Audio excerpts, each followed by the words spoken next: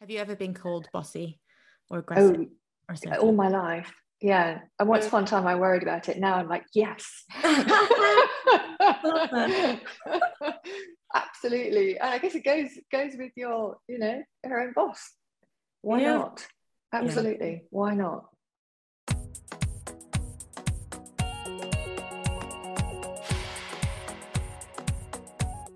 Hi, everybody. My name is Lucy, and I'm joined by Nikki, who is my co founder. And we are kicking off with the first episode of our very special new series called Her and Boss Executive Series, where we are showcasing and spotlighting very impressive and inspirational executive women from a variety of different industries. So today we are so excited to be interviewing Jane Opperman, who is the Chief Operating Officer of Barclays UK. Jane has over 25 years experience in technology leadership within financial services and is responsible for managing a team across the globe, which I think speaks for itself, really. Jane, thank you so much for joining us. We're so excited to have you on. Thank you so much for inviting me. Great to be here. Cool. Let's get into it then. So Jane, I read a really interesting interview that you did with Barclays, maybe a couple of years ago, and they asked you about diversity and inclusion within the technology space. And you said that you felt that the D&I dial hadn't really shifted much in the last 25 years. And I felt like that was really interesting because a lot of executives and senior people in quite a lot of industries nowadays boast and talk about how much the dial has shifted. For example, the cosmetics industry, 10 years ago, you couldn't go into a makeup shop and find foundation that wasn't for white skin. And you look on a catwalk now and you're seeing men and women of all different shapes and sizes walk down, and that's excellent. And we're creating space for everyone to flourish. But I agree with you on the tech side of things. I don't think it has. And when I did a little bit of research, I've got a stat here. I found that in the UK, 31% of tech jobs are held by women, but less than 10% of leadership roles in tech are held by women. And that's really, really low. And I'd be really keen to hear about why you think the dial hasn't shifted that much and what we can do to shift it. It's such a great question. And I think when I was at university a very long time ago, or the last century, as my kids refer to it as. Oh no. Mum, you were at university in the last century. Yeah. I think there were 12 of us out of 88 or whatever it was in my first technology degree. And I remember looking around the room at the time thinking, wow, this will never be this bad ever again. Can only be up from here.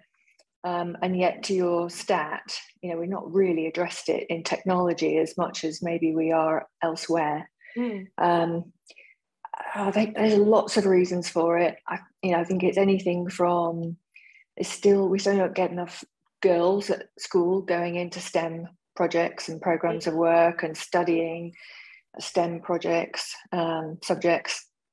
And I don't know why that is. I don't think they think it's exciting. I don't think that we do a good job of explaining that, given technology controls just about every aspect of our life, why wouldn't you want an opportunity to influence on that kind of scale? And why is it that girls and women don't feel confident to really take on the world? I think a lot of it is confidence, and I think a lot of it is a misconception that technology is full of people who kind of just do programming in the cupboard or a dark corner. And it's so different. My experience, it's taken me across the world. It's one of the most transferable skills. So despite the fact that I've spent most of my career in financial services, if you understand technology, you can pretty much work in any industry, any geography, and it's just such a way of having a degree of influence.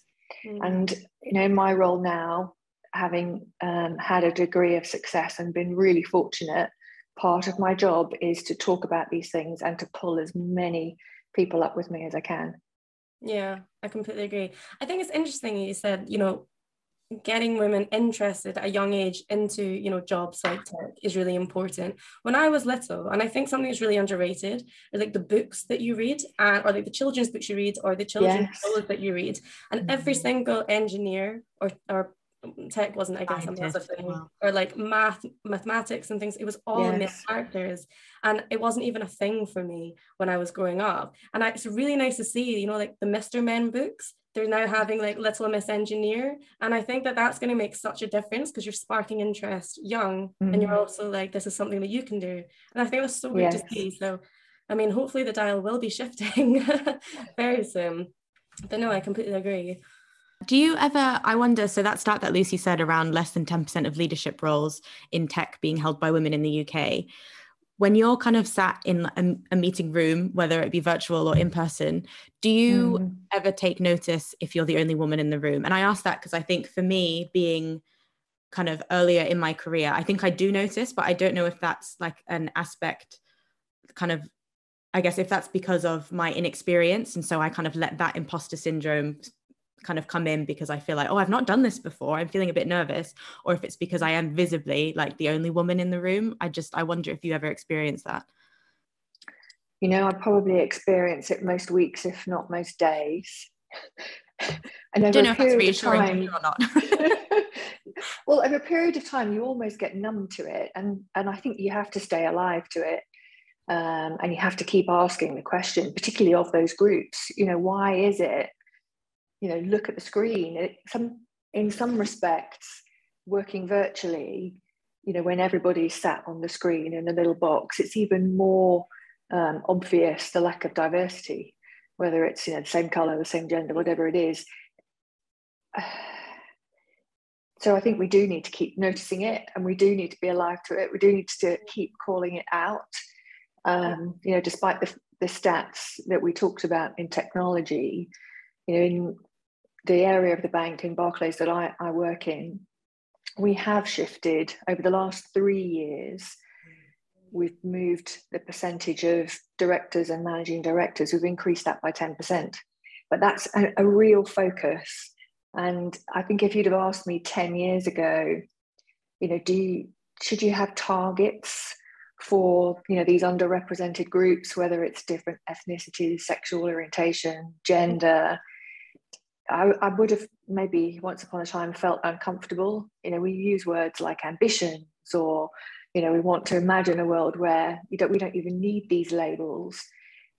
But I think in the business world, we put targets on things that are important, whether that's profit, you know, revenue, whether we credit risk, cost.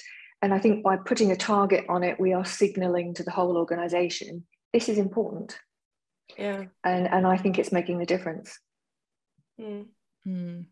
But how does it make you feel, usually being the only women in the boardroom or only women in the calls? You know, like I look at you and I think like, or if I was you, it must be hard not to think like, I am amazing, or like I am pretty special. I am the only woman. How am I? You know, like no other women made it. That must be quite a common thought, no? And we do think you're that's amazing. Don't worry. I think I need to record that and just play it, you know, on the occasions when I need it. There would have been a time when I just noticed it, and it probably put a lot of pressure on me, or, you know, I let it put pressure on myself. Nowadays, you know, I tend to look around the room and think, well, I've got at least as much experience, quite often more. You know, I've worked hard to get here. And now sometimes the point of difference is an advantage. You know, I'm not big on gender categories, you know, all women are this and all men are that, because we're all individuals. But I do think it's a difference that can be a positive thing.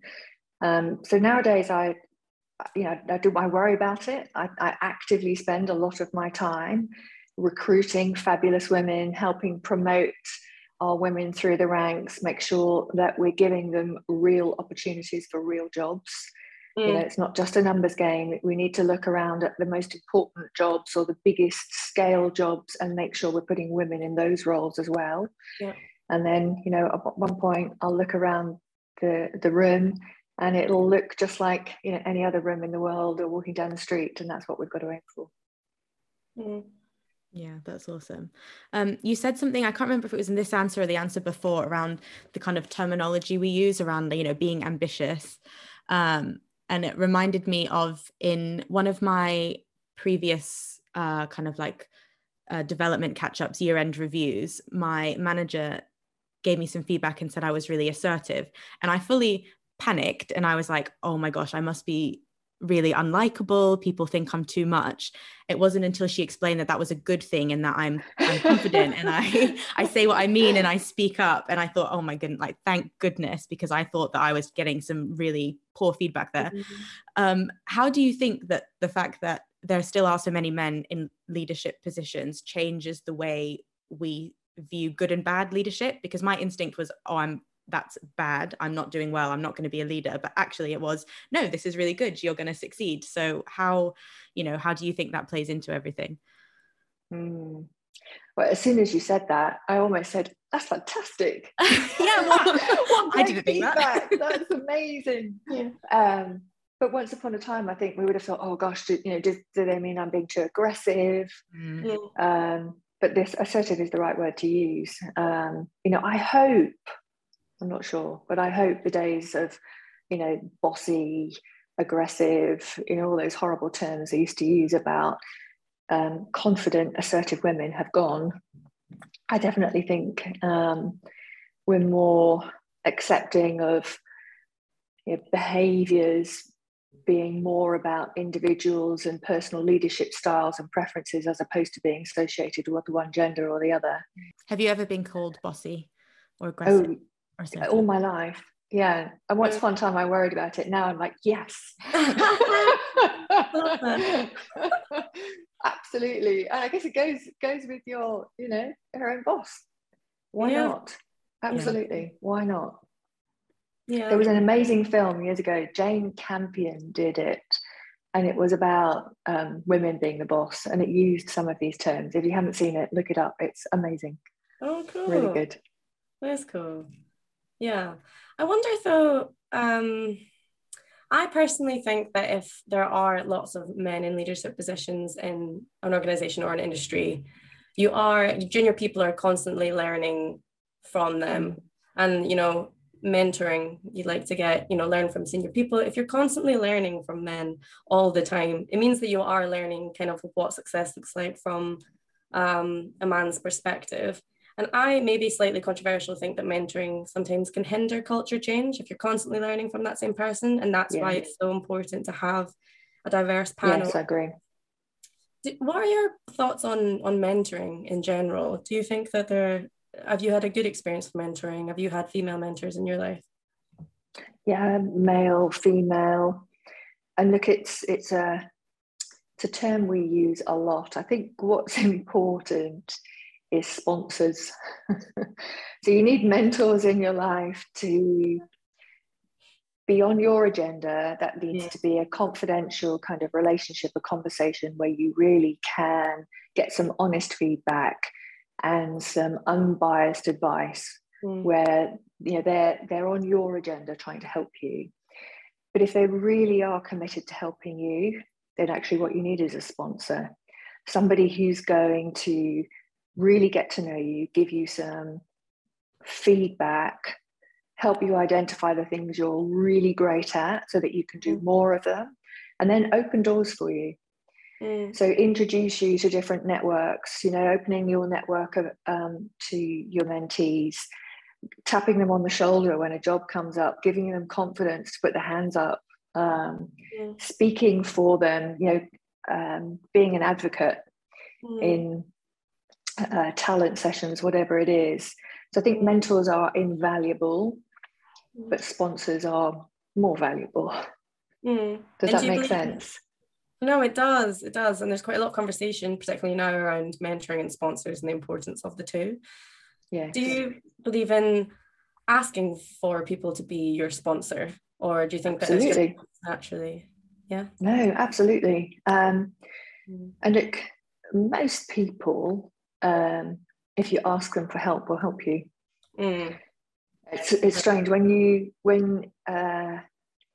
you're the one asking for help, it can feel, your confidence can take a bit of a knock. But imagine, you're the one being asked, can you help me? Actually, it's a great feeling when somebody says, I really, could I just grab 20 minutes of your time?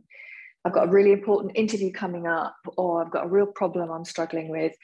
Could you spare me a few minutes to help me? In nearly 30 years, I don't think anybody has ever said no. So I really don't think you should be worried. And my advice would be ask for help, ask for feedback. I've worked with some brilliant people, including, and I do think, one of the things that I talk to a lot of my female mentees about is, if I'm working so hard and, I'm doing everything and more that I'm asked and nobody's noticed, or I'm not getting promoted. And I think, we're all busy.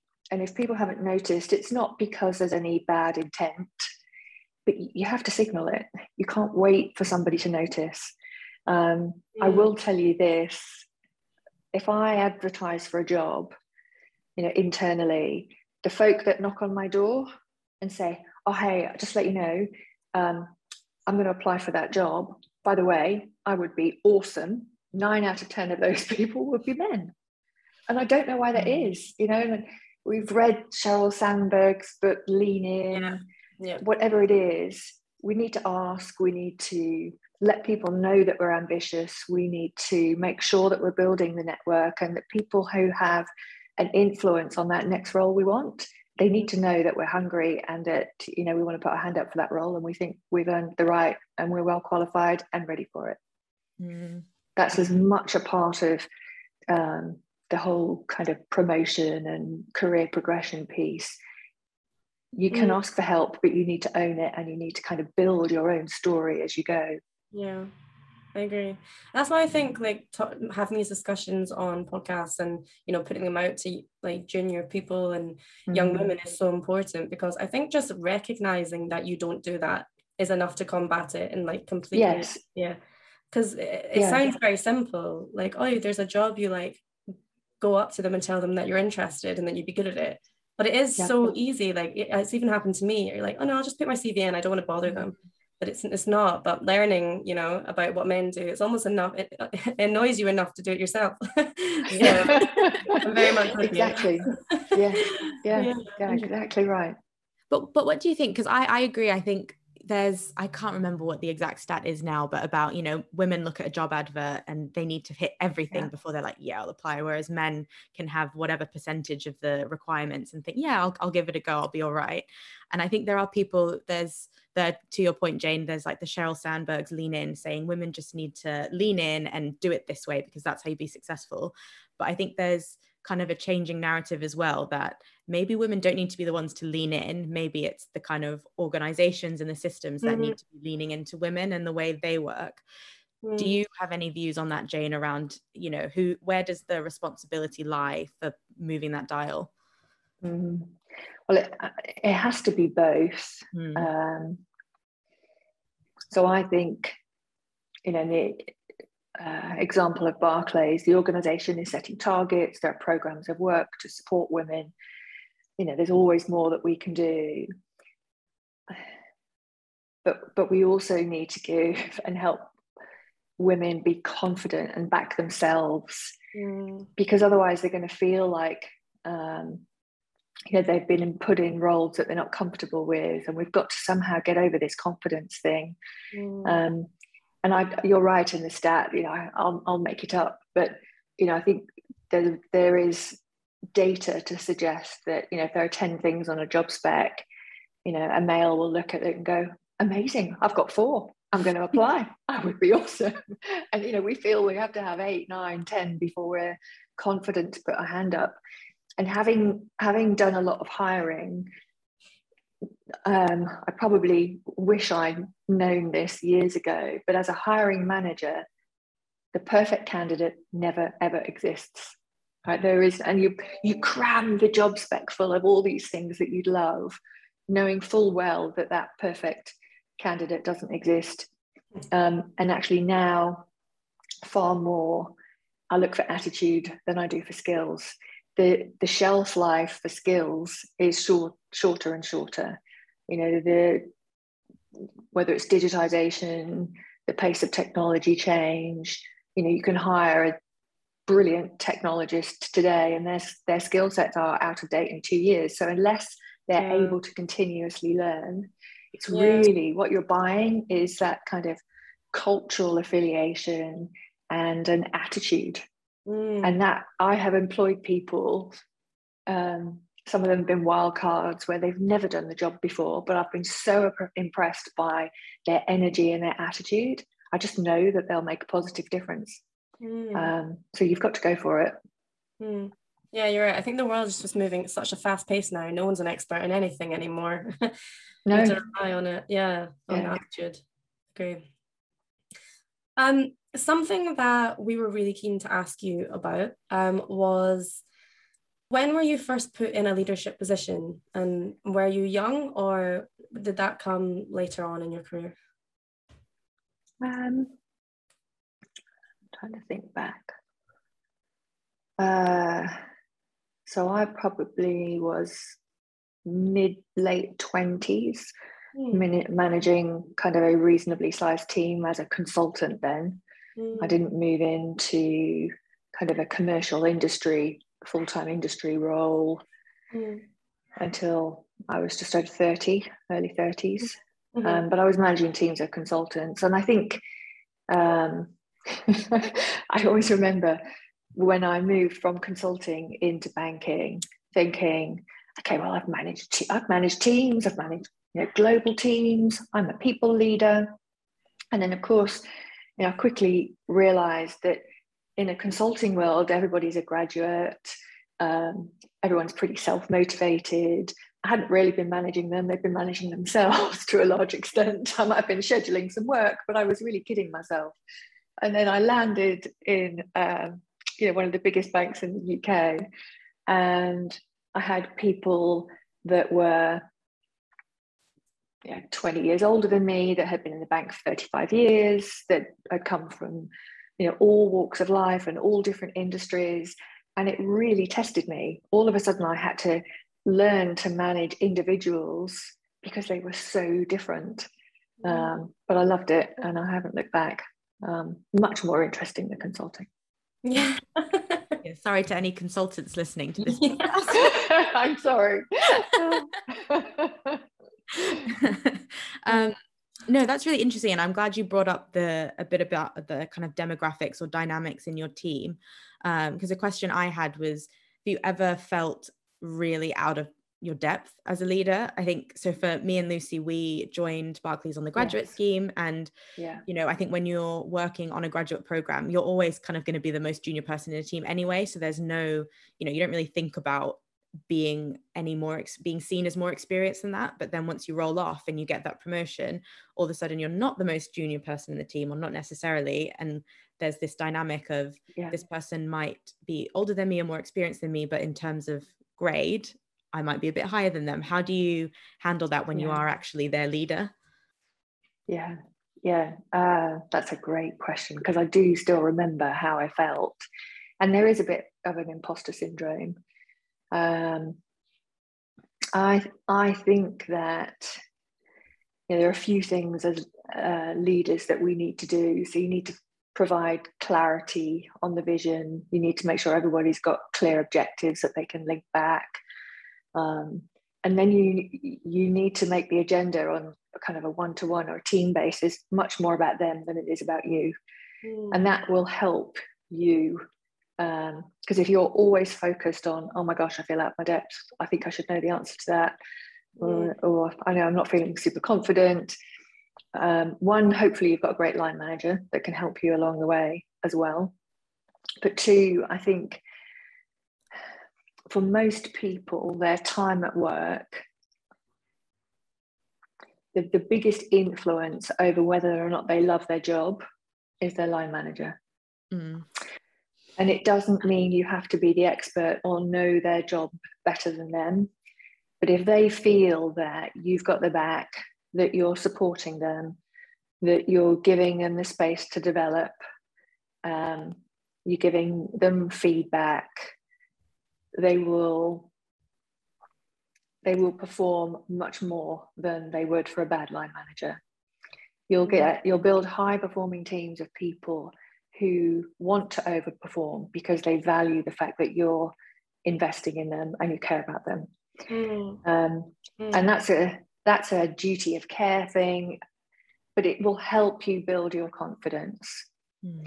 I could spend a long time on that topic. I'll be happy to come back to it at any point if you think that's valuable, but it will help you feel less out of your depth, because all they want is to know that you care about them, the work that they do, and you can help them link what they're doing every day back to a bigger objective, strategy, or mission. It reminds me of something. Does that make sense? Yeah, it does. It's really interesting. And I was going to say, it reminds me of something that I listened to in another podcast. It was from Stephen Bartlett's Diary of a CEO, where he said that he thought the success of his business relied on him, but actually it was how he made his workers feel and how empowered he made them. And that's what makes that's a business successful, not actually you as an individual. So that's, it's back to that transferable skills point we were saying as well, that you can be an expert today, but you might not be tomorrow. But if you're still like empowering people and your attitude's right, then that will carry through. There's a really lovely quote by Maya Angelou, and I won't get it precisely right, but it's, I've learned that people will forget what you did, they'll forget what you said, but they'll never forget how you made them feel. And I think that a line manager can have a real impact on the way people feel when they turn up to work. How comfortable do they feel bringing their whole selves? There's such an impact that we can have as leaders. Yes. Amazing. I have one more question before we kind of conclude, and obviously Nikki, shout if you do as well. Slightly more controversial, so that you don't have to answer if you don't want to, but I would love to know, you're like a superwoman to me, what's the biggest mistake you've made as a leader, or the most common mistake you see leaders making? That's a diplomatic way to put it, Lucy. I'd maybe call out a couple of things, and I definitely made these mistakes, but I do think they're more common than just me. I think we touched on one before. So thinking that you have to have all the answers, or thinking that you have to be the expert. The other one is actually doing more talking than you should. And I think as you become more senior, you need to do more listening and really actively listen. Because as the more senior you get, the further you get from the end customer. And there's a danger that you're surrounded by people who tell you what they think you want to hear, as opposed to what's really going wrong. So I think you need to develop some really good questions, and then you need to listen really carefully to the answers. So I think as you become more confident, that becomes easier. But I think I've definitely made the mistake from feeling like I was an imposter, desperately trying to know all the answers, or feeling that I had to speak up and give my opinion as the leader, whereas now I would say it's flipped. And I know that if I give my view too early, I influence the group, and also I dampen the diversity of input, so I try and speak last. And it took me a while to get to that point, so I definitely made a whole load of mistakes before learning some of the things that I do today. I also think it can be difficult going back to, if you find you're different in a sea of other people, it might be male, female, extroverts, introverts. There are some tricks and tips to make sure that when you're in a meeting, you're contributing and your voice is heard. Because the worst thing you want to do is pitch up to a meeting, not say anything, because you're invisible. So if you're at a meeting, do your preparation, write the minutes of the meeting before it even happens. That was a tip that somebody gave me. And it might not be on every agenda item, but if you've got, 1, 2, or 3 that are really important, and you write down the outcome that you think is going to be most helpful, that can help shape your point and keep it kind of crystal. If you find that you're with a bunch of extroverts and there's literally no room for you to interject, nobody's drawing for breath, and it's hard for you to make your point, then sometimes summarizing and playing back at the end of a conversation, and particularly if you haven't got a strong point, that sometimes that can help, because quite often what people say and what others hear are different. Yeah, so sometimes can I just summarize what I think I've heard you say, so that we're all on the same page here, is effective. Sometimes it's particularly when there's something contentious, or something that you don't agree with, that's the best time to make a point, because you can say, "Oh, I don't think I agree with that." That will make everybody go, and stop. Then you can say, "Well, if I clarify, I'd like to split it into 2. When you said this, that resonates, but when you said this, I'm not sure I agree, or can you unpack that? When you say you disagree or you don't like it, help me understand why."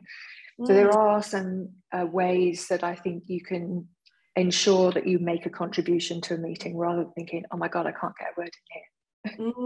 I wish I learned that when I was on the grad scheme. So many times I was like, I would love to talk right now. I just don't know.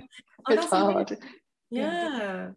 Amazing. I think I'd want to ask a follow-up question on that, is when you're in that, well, I guess looking at it from both sides, when you're in that situation and you're the leader, the person's going to be making the decision, how do you come to terms with the fact that you might be challenged, and making sure the kind of voices of your team are heard, but also if you still disagree, what you do? But then on the other side, if you're maybe the more junior or less experienced colleague, I think those tips you've given there are really good in terms of making sure you speak up. But if you're really struggling with challenge, like how to, I guess, give yourself that confidence and comfort that it's okay to go against the grain.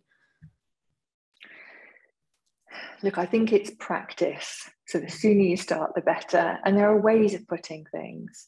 So you can say, look, I probably have a different view, or I'm probably looking at this from a very different lens to the rest of you, but the way I see it is slightly differently. Can I just check that I've understood it right? Because this is how I'm thinking about it. Is a really kind of non-conflict, contentious way of putting a different view on the table. I think as a leader, if it's a particularly tough decision, ultimately I'm accountable for it. But what I have learned, I would say maybe a few years ago, I was probably wedded to that decision's right, that decision's wrong. And these days, what I'm looking for is an opportunity to move us in the right direction, even if it's only a step. So I'm trying to think of an example. So there was a decision that I wanted to make quite recently, and I was a bit of a lone voice. So I said, okay, so why don't we do this? Let's do an experiment. I think we should go this way. You're a bit worried about it and would prefer us to stay here. Let's run an experiment.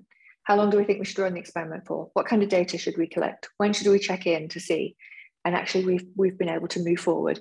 We haven't got to the point where I would ideally like us to get to, but we've moved and everybody's aligned. So that alignment, taking time to make sure that if it's a big decision, and I think it's Facebook that talk about, no, it's Amazon that talk about one-way doors and then two-way doors. So if it's a decision that you make, which is a one-way door you can't come back from, you should probably take a lot of time. If it's a decision that you can back out of and come back, then just test, just experiment. Yes. That's really good. Cool. Yeah. So we'll wrap up in a minute, but I'm conscious that we kind of, at the start of our discussion, you brought up around being a leader in tech and how important it is to have diversity in technology. I just wanted to give you the space to kind of talk about why you think that's so important and any examples of where a lack of diversity has hindered us and kind of, I guess, development in the tech world. If you look at our customer base, it's about 50-50. Actually, it's 51% women and 49% men, which always makes me smile. Don't ask me why. And I think, like any product company or consumer-based industry, if your team can't understand your customer base and what they want, you're not going to win. So if our technologists aren't full of people that look like our customers, we're not going to be designing products that actually meet their needs and do what they need them to do for their lives. You know, I love technology, but what I like more is creating something that helps human beings, helps our customers. And I genuinely believe that technology can help make our customers' lives easier. But we'll only understand how if, you know, our technology team understand and think like our customers. So they've got to come from all different walks of life. You know, when you've got 24 million customers, they come from every single background, every single race, religion, you name it. So our teams need to look like that. Otherwise, we won't develop, you know, the mobile app to work for everybody. And we'll design it for a very small segment of our customers. And that's just a gap that our competitors will jump into and do a better job if we don't do that. Yeah. You can't just take a man's product and turn it pink and assume women will love it. Yeah, exactly. Very good. Yeah, that was really nicely summarized. Cool. So at the end of all of our episodes, we have always asked the same questions to all our guests. There's no right or wrong answer at all. That's the beauty of it. So we would really like to ask you, what gives you confidence?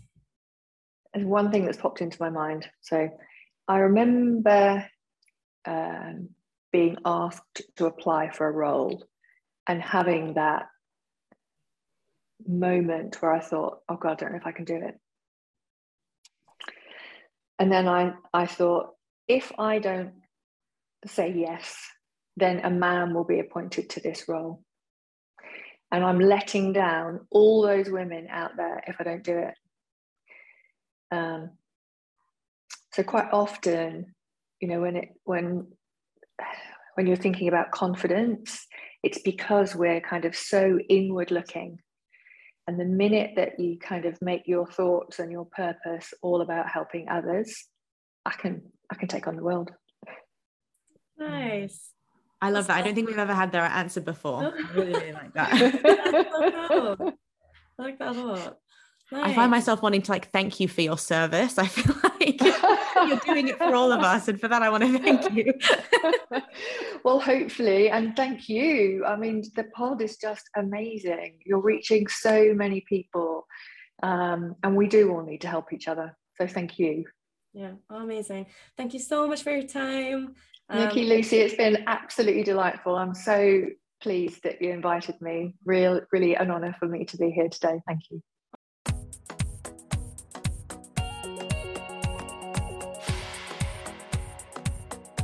What gives you confidence?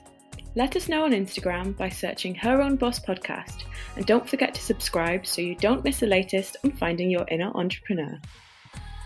This episode is sponsored both by Rise, created by Barclays, and Barclays Eagle Labs. Rise and Eagle Labs are on a mission to support female founders shape the future of entrepreneurship by providing access to networks, mentorship, and training. Search Rise, created by Barclays, or Barclays Eagle Labs to find out more.